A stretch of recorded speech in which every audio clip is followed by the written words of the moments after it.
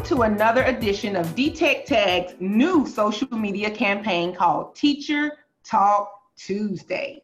My name is Dr. Johnny Cruz Craig, and I am the National Project Director for the DTech Tag program.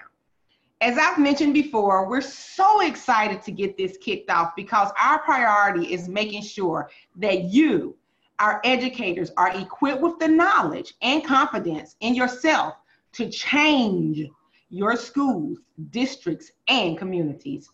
We felt that one of the most dynamic ways we can do this is by allowing you to have a voice, to express your everyday educational experiences, research, and advocacy work. As you connect and share with one another, it creates an environment of vulnerability and transparency that can shift hearts and develop communities of support. So, this time, we'll focus more on how we as educators can feel more equipped to guide our students to success. Here to talk about this is one of our very own TAG participants from North Carolina, Tia Gilliam Wilson. Tia, thanks for joining me. You're welcome. I'm so excited for this conversation. My friend and fellow DTech change agent, Danielle Miles, did a great job of touching on her advocacy work and special education. So I'm excited to share my experiences too. Absolutely, absolutely. For those of you who have not yet heard the conversation with Danielle Miles on our first episode, you are really in for a treat. Make sure you visit our SoundCloud channel to hear it and leave us some feedback on our social channels at DTech Change Agent on Twitter, at DTech_Change_Agent with the underscores on Instagram, and DTech Change Agent on Facebook. So, Tia, before we dive into this conversation about your advocacy work in and out of the classroom, can you let our audience know about your intersection with DTech Tag and how the support from us has amplified your work? So in 2015, I was blessed to be a part of T1 as a participant. And then in T2, I was an instructional coach. Recently, I was a DTech change agent. And from attending the institutes, I gained a great deal of knowledge.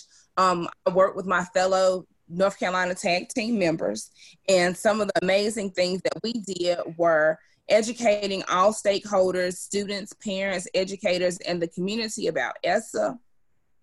We equipped parents and students with the tools to increase literacy skills. We had courageous conversations with educators on building equity by using policies and practices to empower all learners.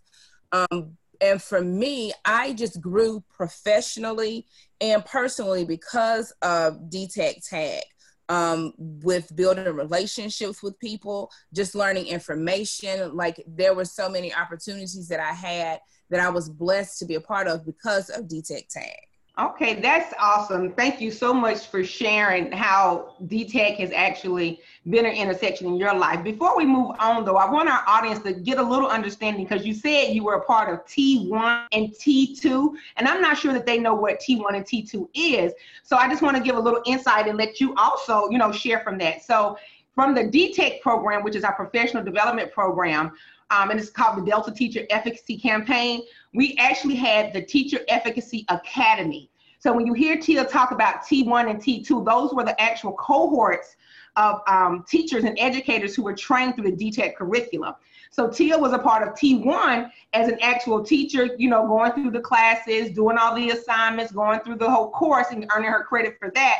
But in T2, she actually came back and served as an instructional coach, and she worked with a facilitator and other educators that were going through the curriculum for the first time. So I did want to share with the audience what that was, because I know that we have not talked about that before. So Tia, before we move on to the next discussion point, can you give a little more insight about the actual DTech curriculum and how that T1 and T2 actually played a part in evolving you to where you are today? So with T1 and T2, it was the best professional development that I've ever participated in my whole entire career. I learned so much from the resources and from the people, the presenters, and it was that then where I really understood the importance of teacher efficacy and the power of believing in yourself and your job as an educator, and how that helps your students become better learners. It was all through TAG, or through T.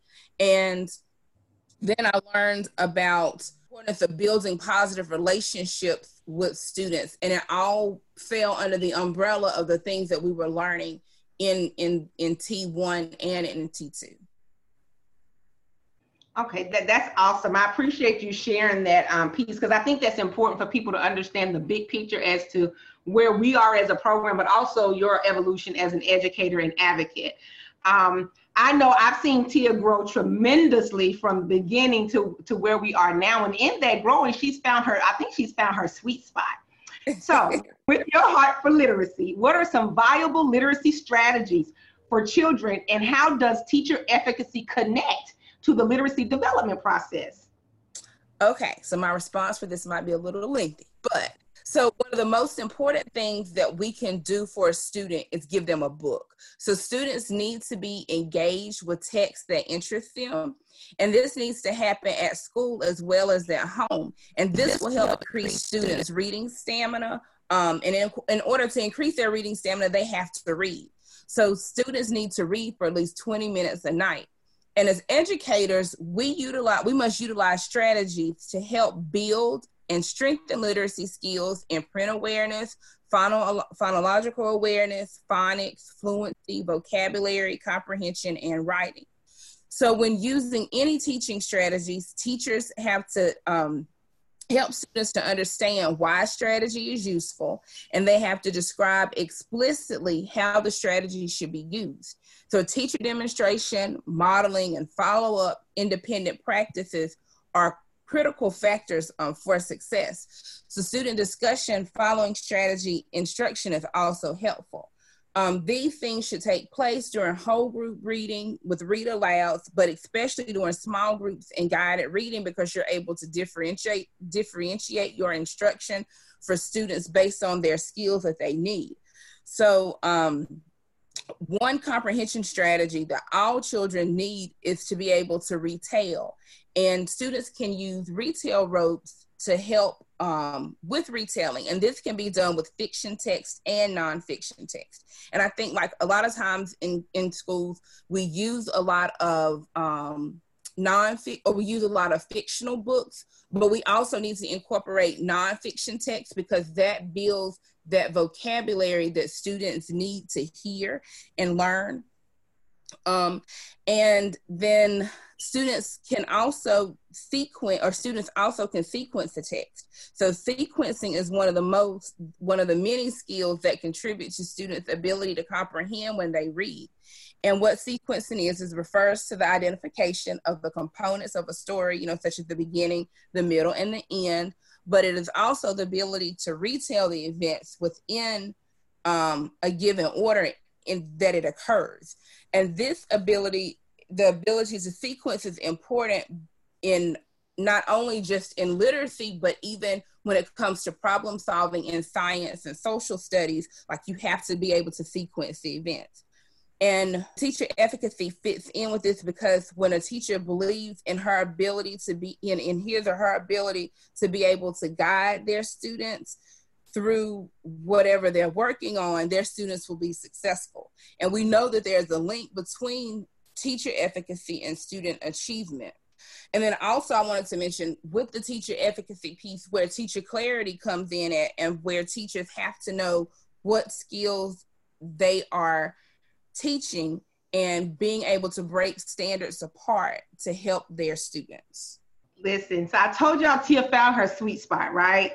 So you see how she so eloquently talked about literacy, the importance of it, the passion in her voice, and she gave us a lot of different strategies that anybody listening that's in the classroom or that has someone at home that you can help read. She just gave tons of strategies to use to do that. A couple things that I heard in her statement, which Tia, thank you so much for really sharing, because I can tell that this is your sweet spot. This is your baby. Literacy is your thing. But you said retailing, you said sequencing, and you gave all of these different strategies. So I really want on the back end that maybe if you can send some of those strategies that we can create something and include it on our DTech Tag platform so that people can pick up these literacy strategies, because they're very important. We know literacy is at a critical point in this country, and our communities need different things to help the children read at home, as well as teachers being able to help them better in school, because you made the mention that it has to happen at home and in school. So right. I really appreciate that. One thing that I picked up from what you said and just seeing your growth and how literacy is so important now, I thought back on to my years in the classroom, and I was a science teacher. Mm-hmm. And I remember being in plenty of professional developments where they wanted literacy across the curriculum. You know, when Common Core came, that was a huge discussion. And a lot of people was like, I'm not a reading teacher. I'm not a reading teacher. Well, in hindsight, what I realized is that the only way to move students on the academic line of success in any subject is that every teacher needs to have some piece of literacy or reading under their belt. Agree or disagree with that? I agree with that. You do. And because even in math, students have to solve word problems. In order for them to be able to solve those word problems, they have to be able to read. And, you know, that math teacher has to have some reading background as well, and just as well as that science and that social studies piece too.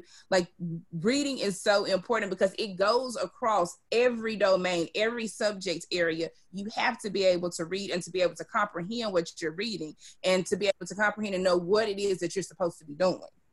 Yes, and that's so true. So I would really, any educator listening to us, please take heed to that. Look at how you can include some of these strategies in your subjects, be it social studies, science, math, or any other topic to help boost the literacy, because literacy is behind in our communities. I can't say that enough, and we got to beef it up and we got to do better. So thank you, Tia, so much for sharing that perspective in regards to literacy strategies and how they intersect. You know, literacy development intersects with teacher efficacy. Wonderful answer, and I thank you so much. So now I have a two-part question. Okay. How have you worked to prioritize cultural relevancy in classrooms? That's the first one. Mm-hmm. Secondly, what happens in classrooms when cultural relevancy is not present? So one thing when it comes to cultural relevance, I'm so excited and so blessed and fortunate to work at a global school. And with that, it's all about making sure that all students are represented in some way. And at the beginning of the school year, our principal has us to send out a cultural resume with each one of our families. And on that cultural resume, there are different categories that they fill out. They talk about, you know, what their culture is, what are some things that are important to their cultures, you know, just to get to know them more. And, you know, that's one of the important things when it comes to cultural relevance. Like, the first thing that we have to do is to learn our students. We have to have open communication that will uncover our students' learning styles. And we can distribute surveys and questionnaires, you know, to our families. And then we can also interview our students. One thing that I have taken the time to do this year, which I know this is going to come in with building relationships. So it's like having just a 2-minute conversation with a student about something that's like not academic, where they have the opportunity to tell me something, you know, tell me something about themselves. You know, when it comes to math, even though we're not talking about math, but another way to make that we make cultural relevance or to show cultural relevance in our classroom is even having word problems that integrate, you know, from other cultures. And I know, like, we have a region of study on each grade level. So like ours is South America. So for example, when I'm doing word problems, I find information about, you know, different countries in South America, and I incorporate those into my word problems for my students. I don't know if you realize how much content that you have really shared, but a lot of content in these questions. So this is really, really good. Now, what happened? I didn't answer your second question about what cultural relevancy is not present. But when it's not present, students don't feel valued. And, you know, in order for us to do our jobs as educators, we have to make sure our students are valued.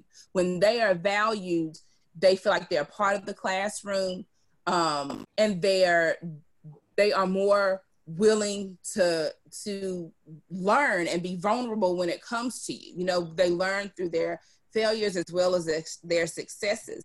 And we have to, you know, to show them that we really care about them and we value them. That's why we need to incorporate cultural relevance in our classrooms and in our schools. Yeah, and that leads us to our next question around relationships. So I'll ask the question, but you're exactly right. What can educators do to be more intentional? And that's the critical word, more intentional about developing prolific relationships with both students and their parents. Right, because you know, it truly does take a village when it comes to education. And when it comes to building relationships, it starts at the beginning of the school year. It actually starts before school even starts.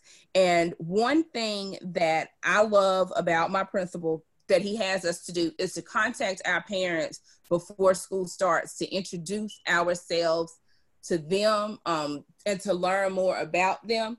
And while it can be time consuming, it is so important for you to reach out to your parents and say, hey, I'm Miss Wilson, I'll be your child's teacher this year. We'll be working together, you know, and getting to know them one-on-one, and having that, you know, a lot of times teachers make phone calls home when things are going wrong. Well, that's not how you should start out. You should always want to start out on the positive side. So like if you start out at the beginning of the year, making phone calls to your parents, welcoming them to your classroom, getting to know them, like you have relationships matter. And even when it comes to like classroom management and discipline, if you have a relationship with the child and with their families, 9 times out of 10, you're not going to have those classroom management problems. You're not going to have those behavior problems because those students know what you expect of them. Yeah, that's good. And then, you know, that's a critical piece too. You know, that question could have just said students, but we cannot leave out the parents, because when you build a relationship with parents, you build a relationship for a lifetime, really. And it really does open up the communication line so that the parents know that you're coming from your heart, you care about their child, and more than likely they're going to show up and do a lot more than if you didn't have any communication and a relationship with them. So that's very, very, very important.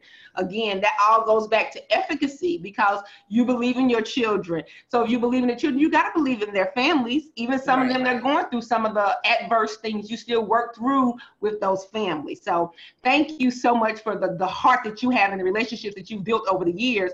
We see how, you know, your parents and students are still connected to you years down the road. So that's a blessing. That's a blessing. That's a blessing. I have one last question. Okay, real quick, like my very first set of students that I taught in pre-K are graduating from high school this year. And oh, wow. Reached out to me, her mom reached out to me and was like, Jayla was going to be on the homecoming court and she wanted me to be there. So of course I was going to be there. Like when it comes to building relationships, if a child asked me to come to a birthday party, if they asked me to come to a basketball, football game, like any of those things, I try my best to get to, because you know, that child reached out for some reason. They felt like you were an important part of their life and they wanted you to be there. So that's the least you can do, is to show up. Yep. I totally agree. So the last question, how has DTech Tag impacted your life, your passion for teacher efficacy, and the educational experiences of those connected to you? Okay, so first of all, before DTech and Tag, like I was a quiet, reserved person. I would participate in things, but like I really wasn't vocal.